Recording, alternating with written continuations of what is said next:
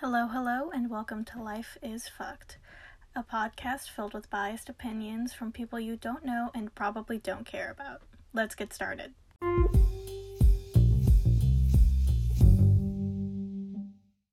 This is our training wheels episode. Episode. Yeah. We don't know what we're doing.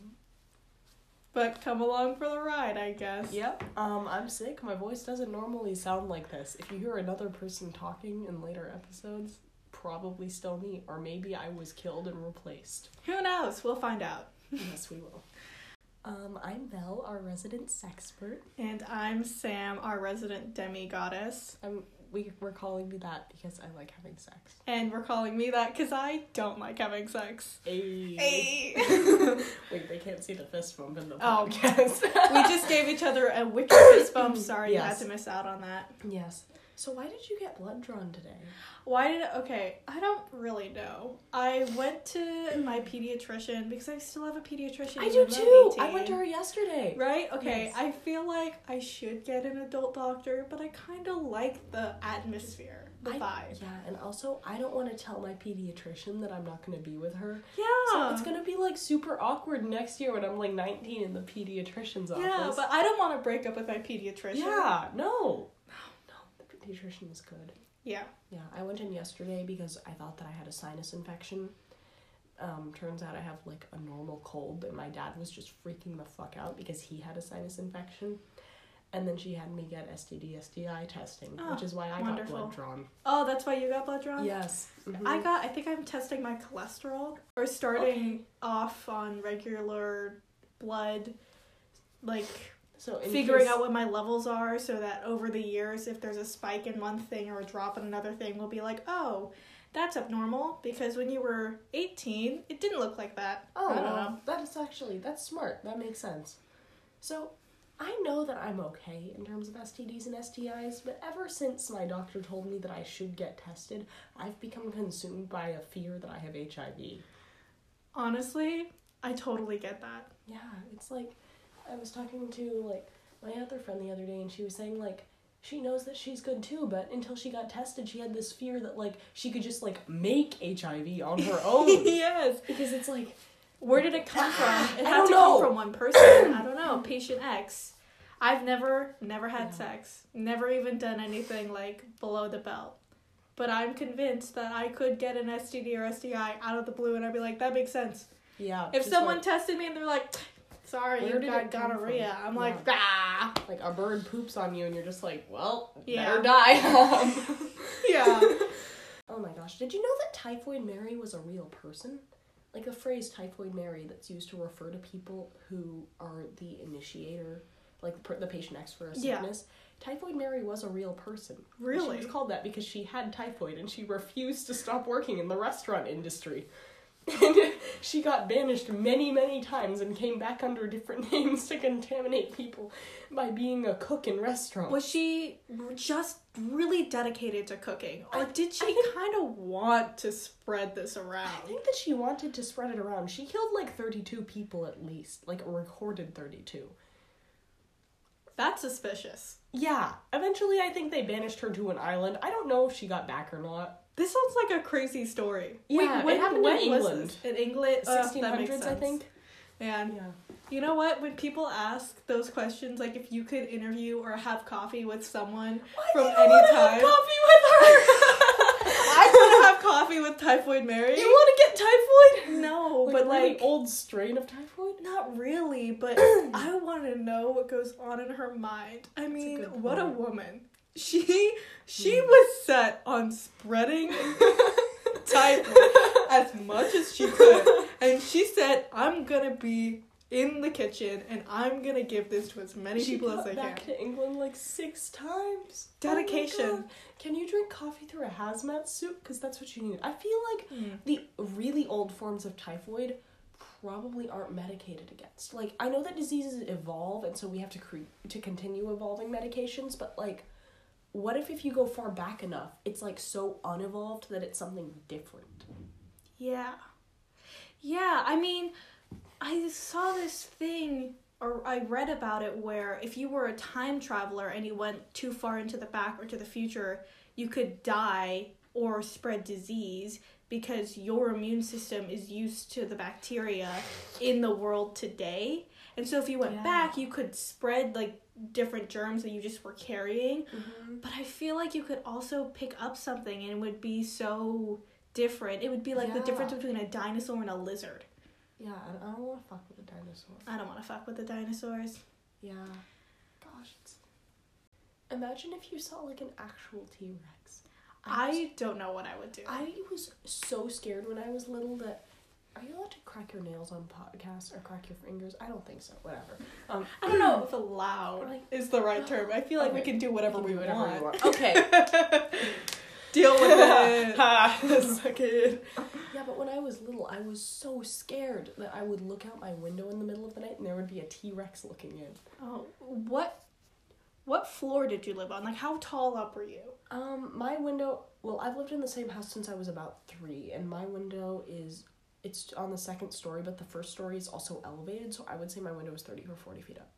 See, I don't know how tall a T-Rex is. I don't know how tall a T-Rex is. But I feel like that's a reasonable height for the T-Rex's face to be right in the window. That's what I thought too. Plus, like, when I thought about it too much, I would fall asleep and start dreaming, and the T-Rex would be in the dream. Oh, whoa. Dreams, by the way, dreams are crazy. Dreams are crazy. I used to dream... It was like this crazy lucid dream, but I was convinced I was awake. Oh my God. I would just dream myself to the ceiling, like I would levitate. Whoa. And it was, if I moved an inch or if I blinked, I would fall back down. I don't know what that was, but it happened a few times. That's and insane. I just rose up to the ceiling. Like in The Haunting of Hill House. Yeah. Which I don't want to look behind me because I feel like the bent neck lady is there. Oh my God. Have you continued watching it? No! Horror scares the bejesus out of me, Sam. Okay, Have you? I've watched the whole thing. Oh my God. I read that season 2 is supposed to be much more scary, quote unquote. It actually, I feel like it got less scary as it went on because it kind of started to focus more on the family. Okay. And more dynamics and...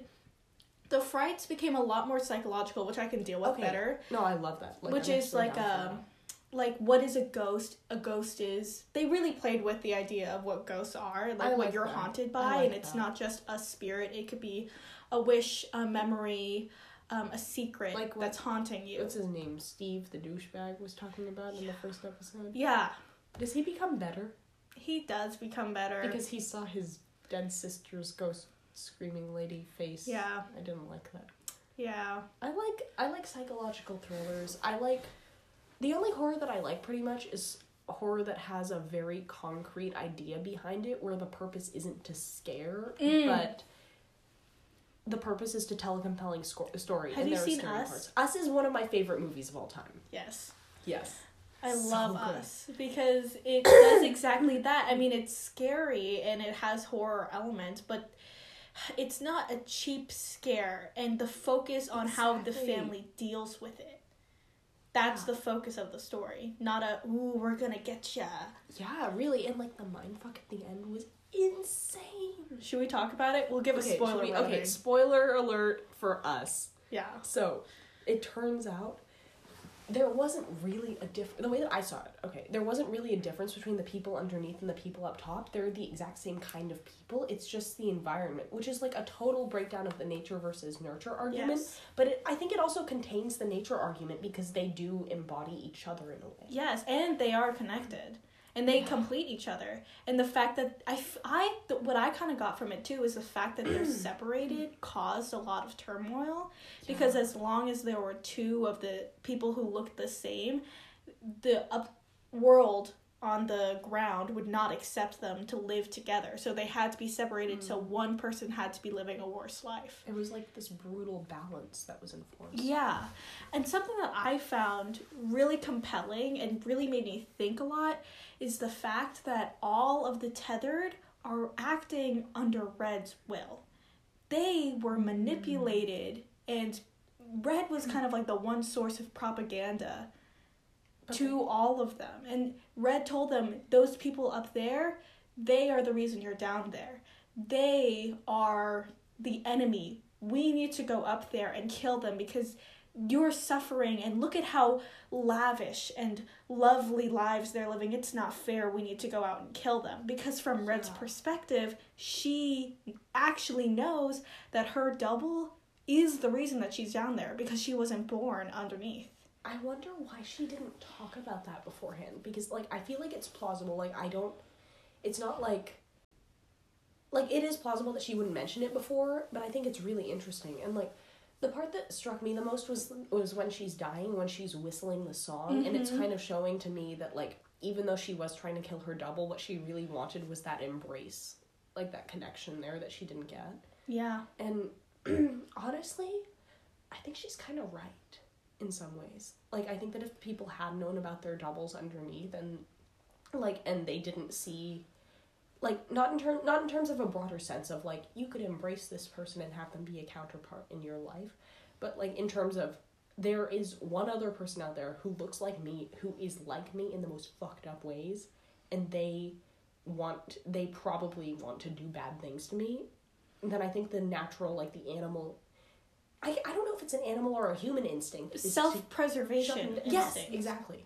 And I think there's something wholly unnerving about seeing someone who looks exactly like you and not knowing who they are. That would freak me out. That's why mirrors freak me out so much.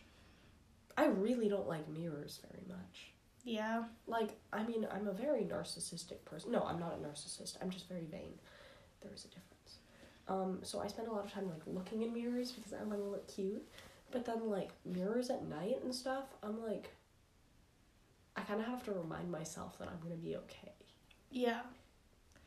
Mirrors, I feel like, represent a lot symbolically and metaphorically, but also just practically what it is we do with them. And I feel like there is such a balance of self-love and self-hate that comes through mirrors.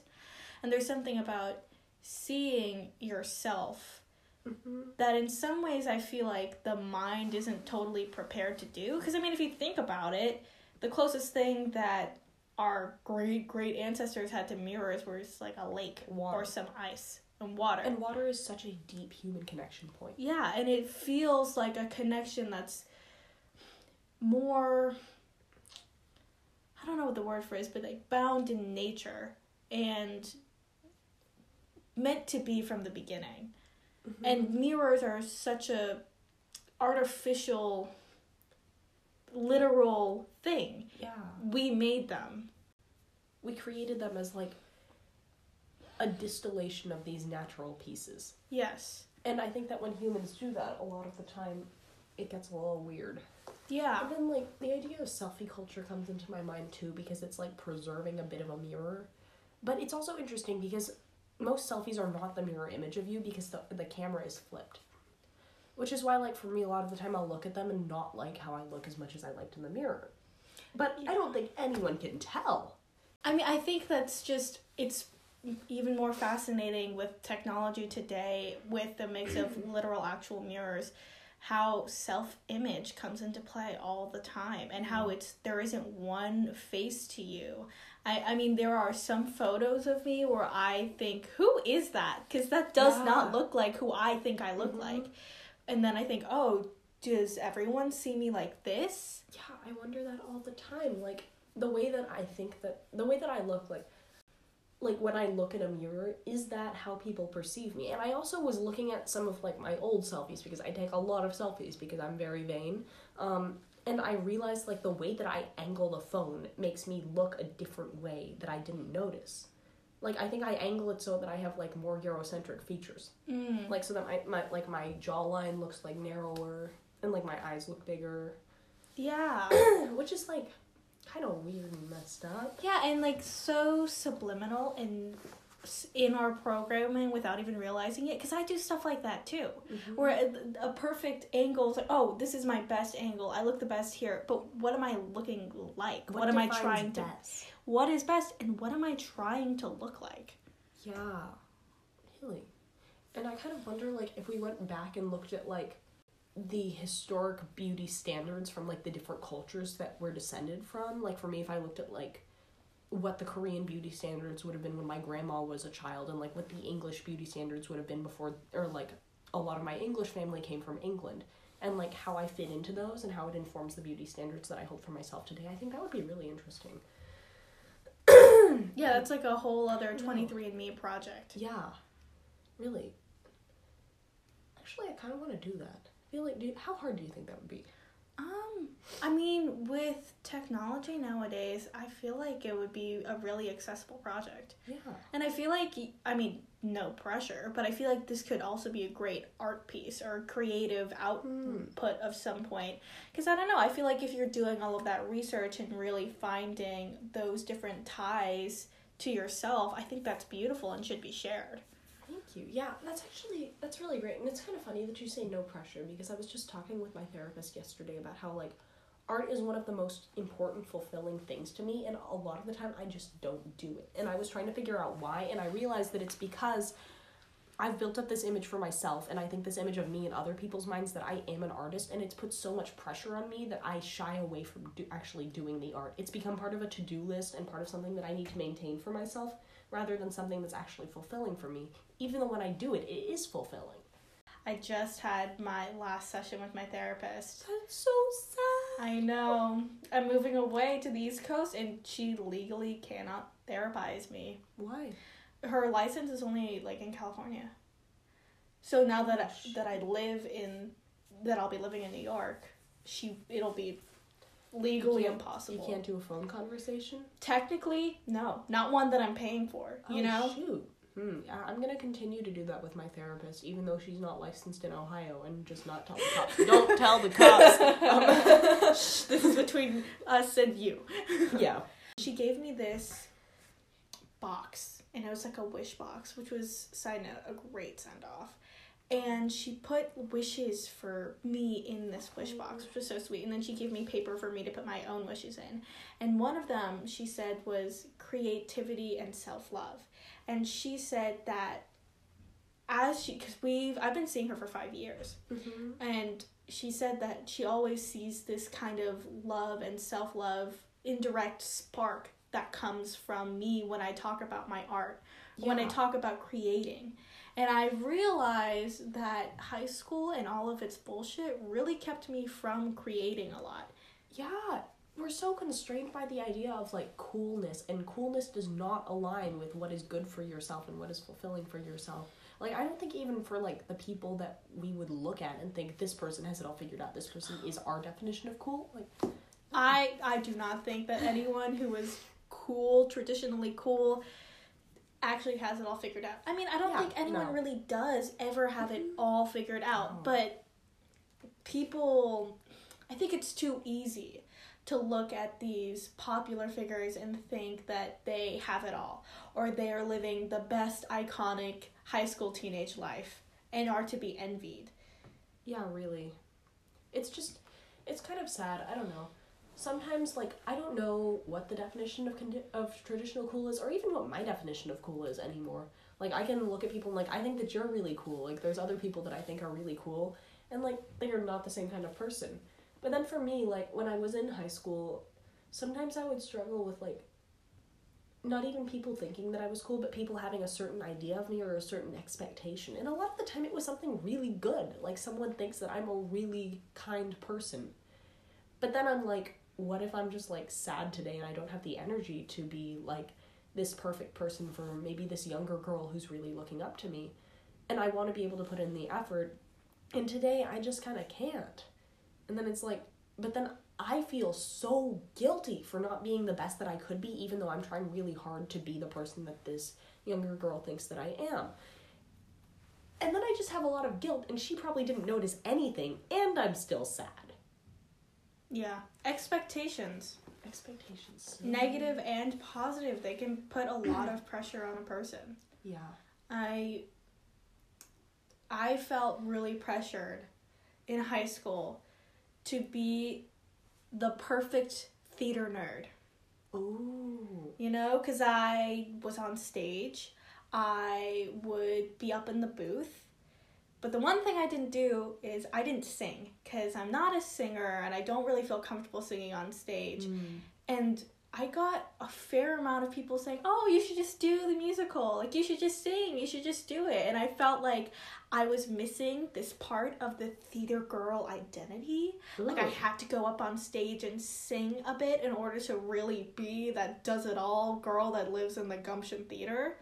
And I really had to take some time and say, you know what? This is a boundary you're putting up for yourself. You don't feel comfortable singing in front of people, and you don't want to share that part of your voice with them.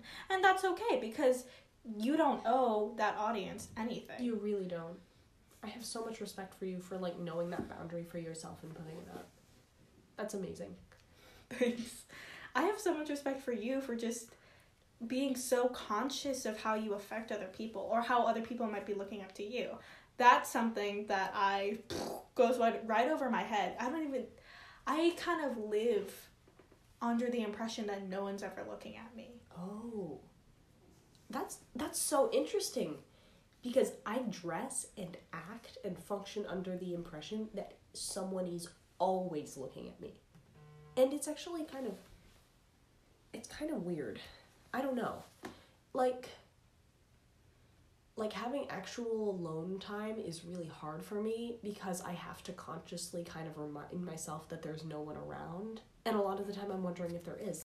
I live in this, it's not a super secluded part of Marin, but my house is away from a lot of other houses, and when you're in the front yard, no one in another house can see you, which would be great for nude sunbathing if my family wasn't always around. But even when I'm out there, I'm functioning under the impression that there's probably someone wandering around the house who might be looking out the window now. And, like, I spend so much time posing without even thinking about it that it's become almost a part of my identity to be like that. I would spend, like, for a while during the school year, I was like, I would spend 45 minutes to, like, an hour and a half picking out clothes, but it probably ended up being more like 2 hours, like, every night picking out clothes for the past year. Oh, wow. And I told myself that it was to make myself feel, like, good and feel put together, but I think it became a lot more of a distraction and a coping mechanism to avoid dealing with my homework, to be in a place where I could be like, well, I don't have anything else, but I'm looking my definition of good today, and other people are probably looking at me and thinking, wow, she looks put together, so even if I'm having, like, a horrible mental breakdown, people will think I'm together. But then sometimes people would be like, wow, you have everything put together, and I would just kind of, like, like this super dead laugh. Yeah, like, sure. Yeah. And now I don't even know how to dissect which parts of my identity are informed by me thinking that people are looking at me. This is always related to childhood memories. I mean, honestly, it's crazy when I look at myself and how I interact with the world, and I realize how much I'm influenced by what I felt as a child. Huh. 'Cause I think I always considered myself a burden on my family. Oh. When I was really young. Just because I was the first child, and I could pick up on I was a really sensitive kid, so I could pick up on a lot of anxieties from my parents. And I knew that it was coming from me because I was the child that they had to take care of, but I didn't realize that anxiety was totally normal, and that it comes from love, and that I wasn't a burden. And I felt like I always had to make myself small. I always had to kind of self-contain, or if I had a problem, figure it out on my own, not bother other people. And that totally weaves into how I interact with the world today. I never feel like anyone's looking at me, and I don't want them to, for the most part, unless I'm on stage or something. And I have created this physical persona that will say a lot without me saying anything. It's if I feel uncomfortable, if I'm in a crowded place, I will disappear. And people won't talk to me. And people won't see me. Whoa. It's and I dress kind of like the opposite of you. Because you have amazing fashion sense. Oh, thank you. And you just, like, you pick a lot of bright clothes and match with a ton of dark clothes because you're just everywhere, and it's great. Thank you. And I kind of have 2 jeans and 10 shirts, and I cycle through them, and I can totally disappear. I still really like how you dress. It's like, thank you. I appreciate the, like, I feel like it carries some of your sense of self in a way that I feel like some of the way that I dress is more putting on a costume a lot of the time. That's really interesting. That explains part of why sometimes you're really hard to find. Like, I'm looking for you. You're probably like, yeah, I don't know. I don't know how to disappear.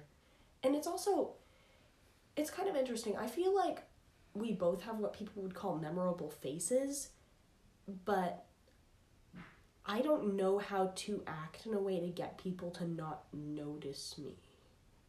Like, and maybe that's because I've spent so much time trying to figure out how to get people to notice me because I'm seeking some kind of validation for some reason.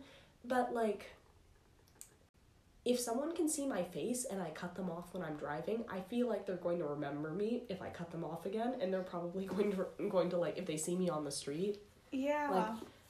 Like I went to the bank the other day because I was having issues with this fucking scammer for outside lands tickets. And, like, I went in there, and I had not been in that bank in, like, God, I don't know, like, at least 4 years.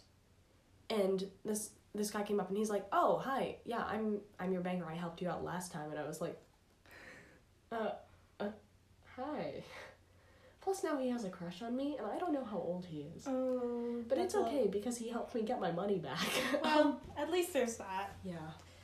Yeah, I had a similar but opposite experience at the bank where I went in once with a friend because we were cleaning out my room, and I found so many coins. It was ridiculous. Dang. I think I found, like, more than $100 worth of coins. Oh my god, you posted it on Snap. Yeah, I remember. It was insane. But we went to the bank, the Wells Fargo that was just like 3 blocks away. And this woman, she helped us count the coins.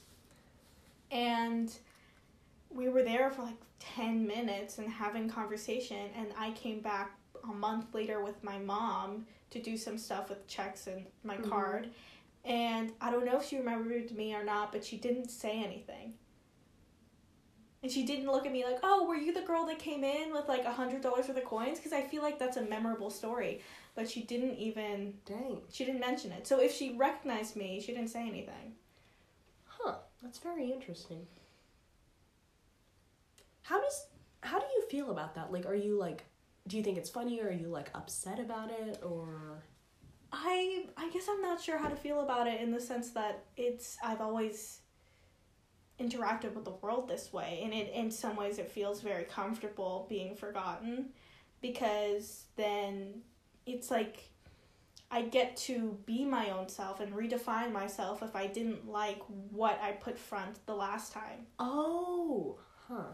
Because if I try to be memorable or try to make a real connection, then I'll put an effort into to make sure that this person remembers me and we can continue with the relationship, whatever it is, how informal or distant.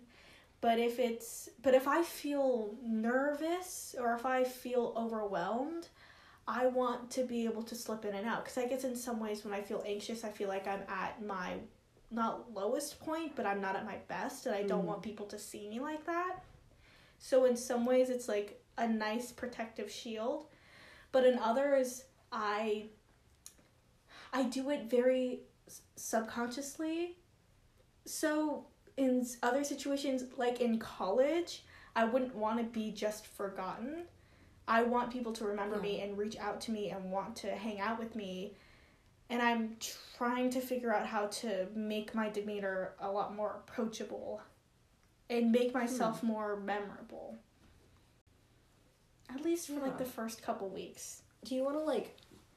You're trying to, like, bring out parts of yourself that you think will make yourself more like that? Or... Yeah, in some ways. I like, carry around, like, a big pink flamingo all the time and just hit people with it. That would be a very effective way. I don't think anyone would forget me. Hey, flamingo lady! That's me! Yeah, I got a bruise right here from that flamingo. Like, I marked you. Until the bruise goes away, you have to hang out with me. Oh my. Too kinky. Oh, no. Yeah, I don't know. I'm a hider, and I'm an avoider. So it's like my way of hiding in plain sight. And I'm trying to be okay with not feeling hidden.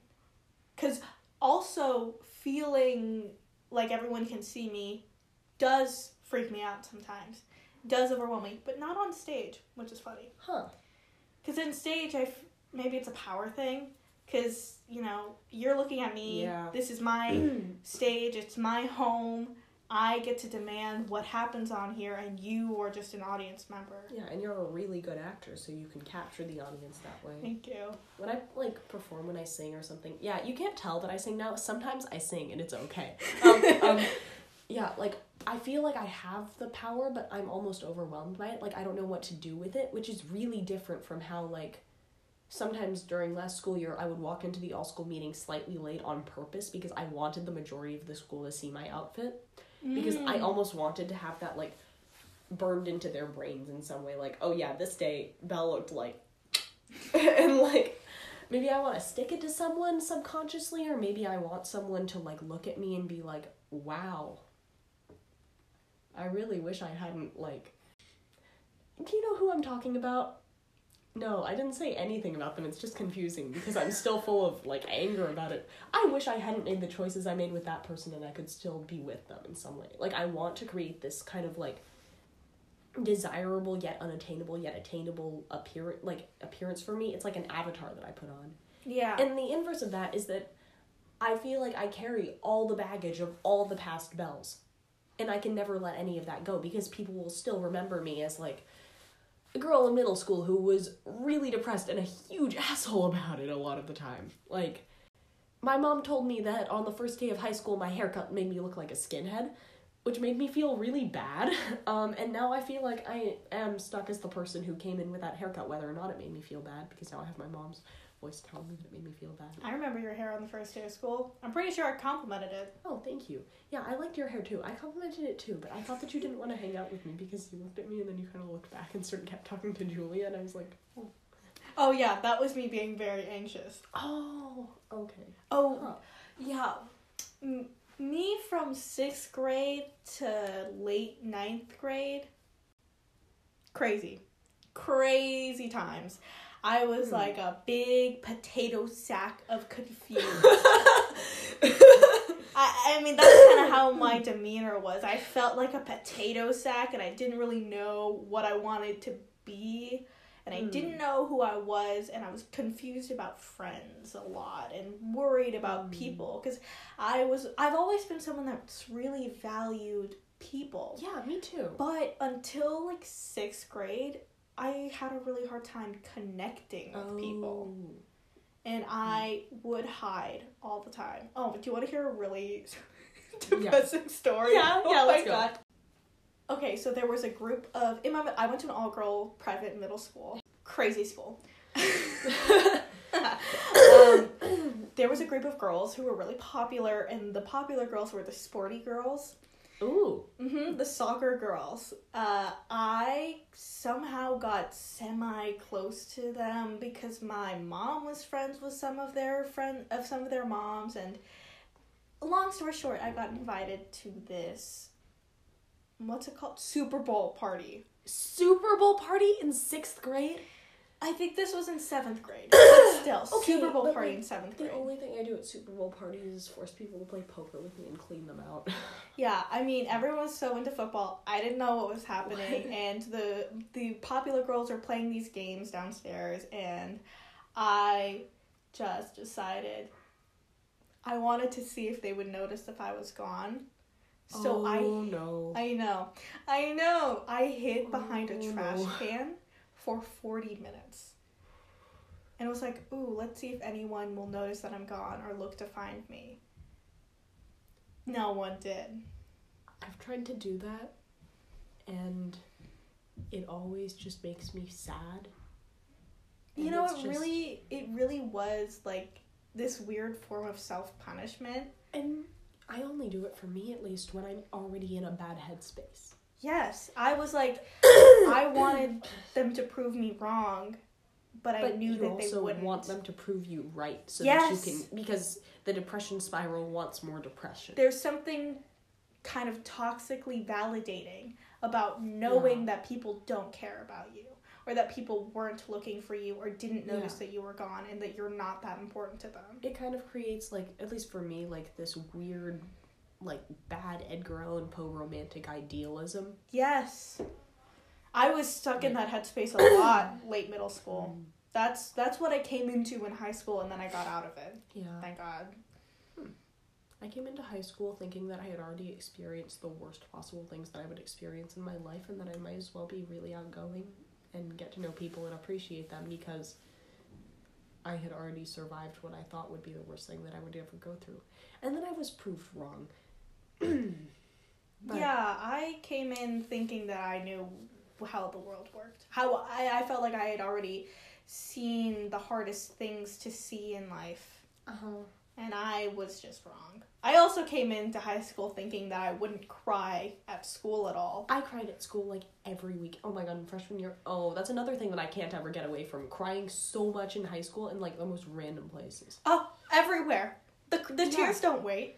Oh my god, yeah. And, like, your list of teachers in the Affinity show that you cried in front of was, like, my list of teachers was similarly so long. Like, yes. Like, I remember going up to, like, Skylar during science 2B and being like, I am such a failure! And then just, like, letting loose. And he was looking at me like, I don't know how to fix this machine. Yeah. And he was like, well, it seems to me that considering your recent medical issues and how hard you've been working, I would not say this is a student that's in trouble. And I was like, really? And he was like, yeah. But I still love him, you know? Yeah. So I wrote a piece, and I basically just talked about my experience in high school, and I listed all of the teachers I cried in front of. If anyone listens to this, comment down below. If you went to Urban. Guess how many teachers I cried in front of. Oh my god, I don't remember. And we will tell you next episode if you got it right. Alright, yes we will. Alright. Tap in later on. No, do you only say tap in for drugs? I don't know. Okay, tap into our podcast later on for the best brain drugs you can get. This is Belle and Sam signing off.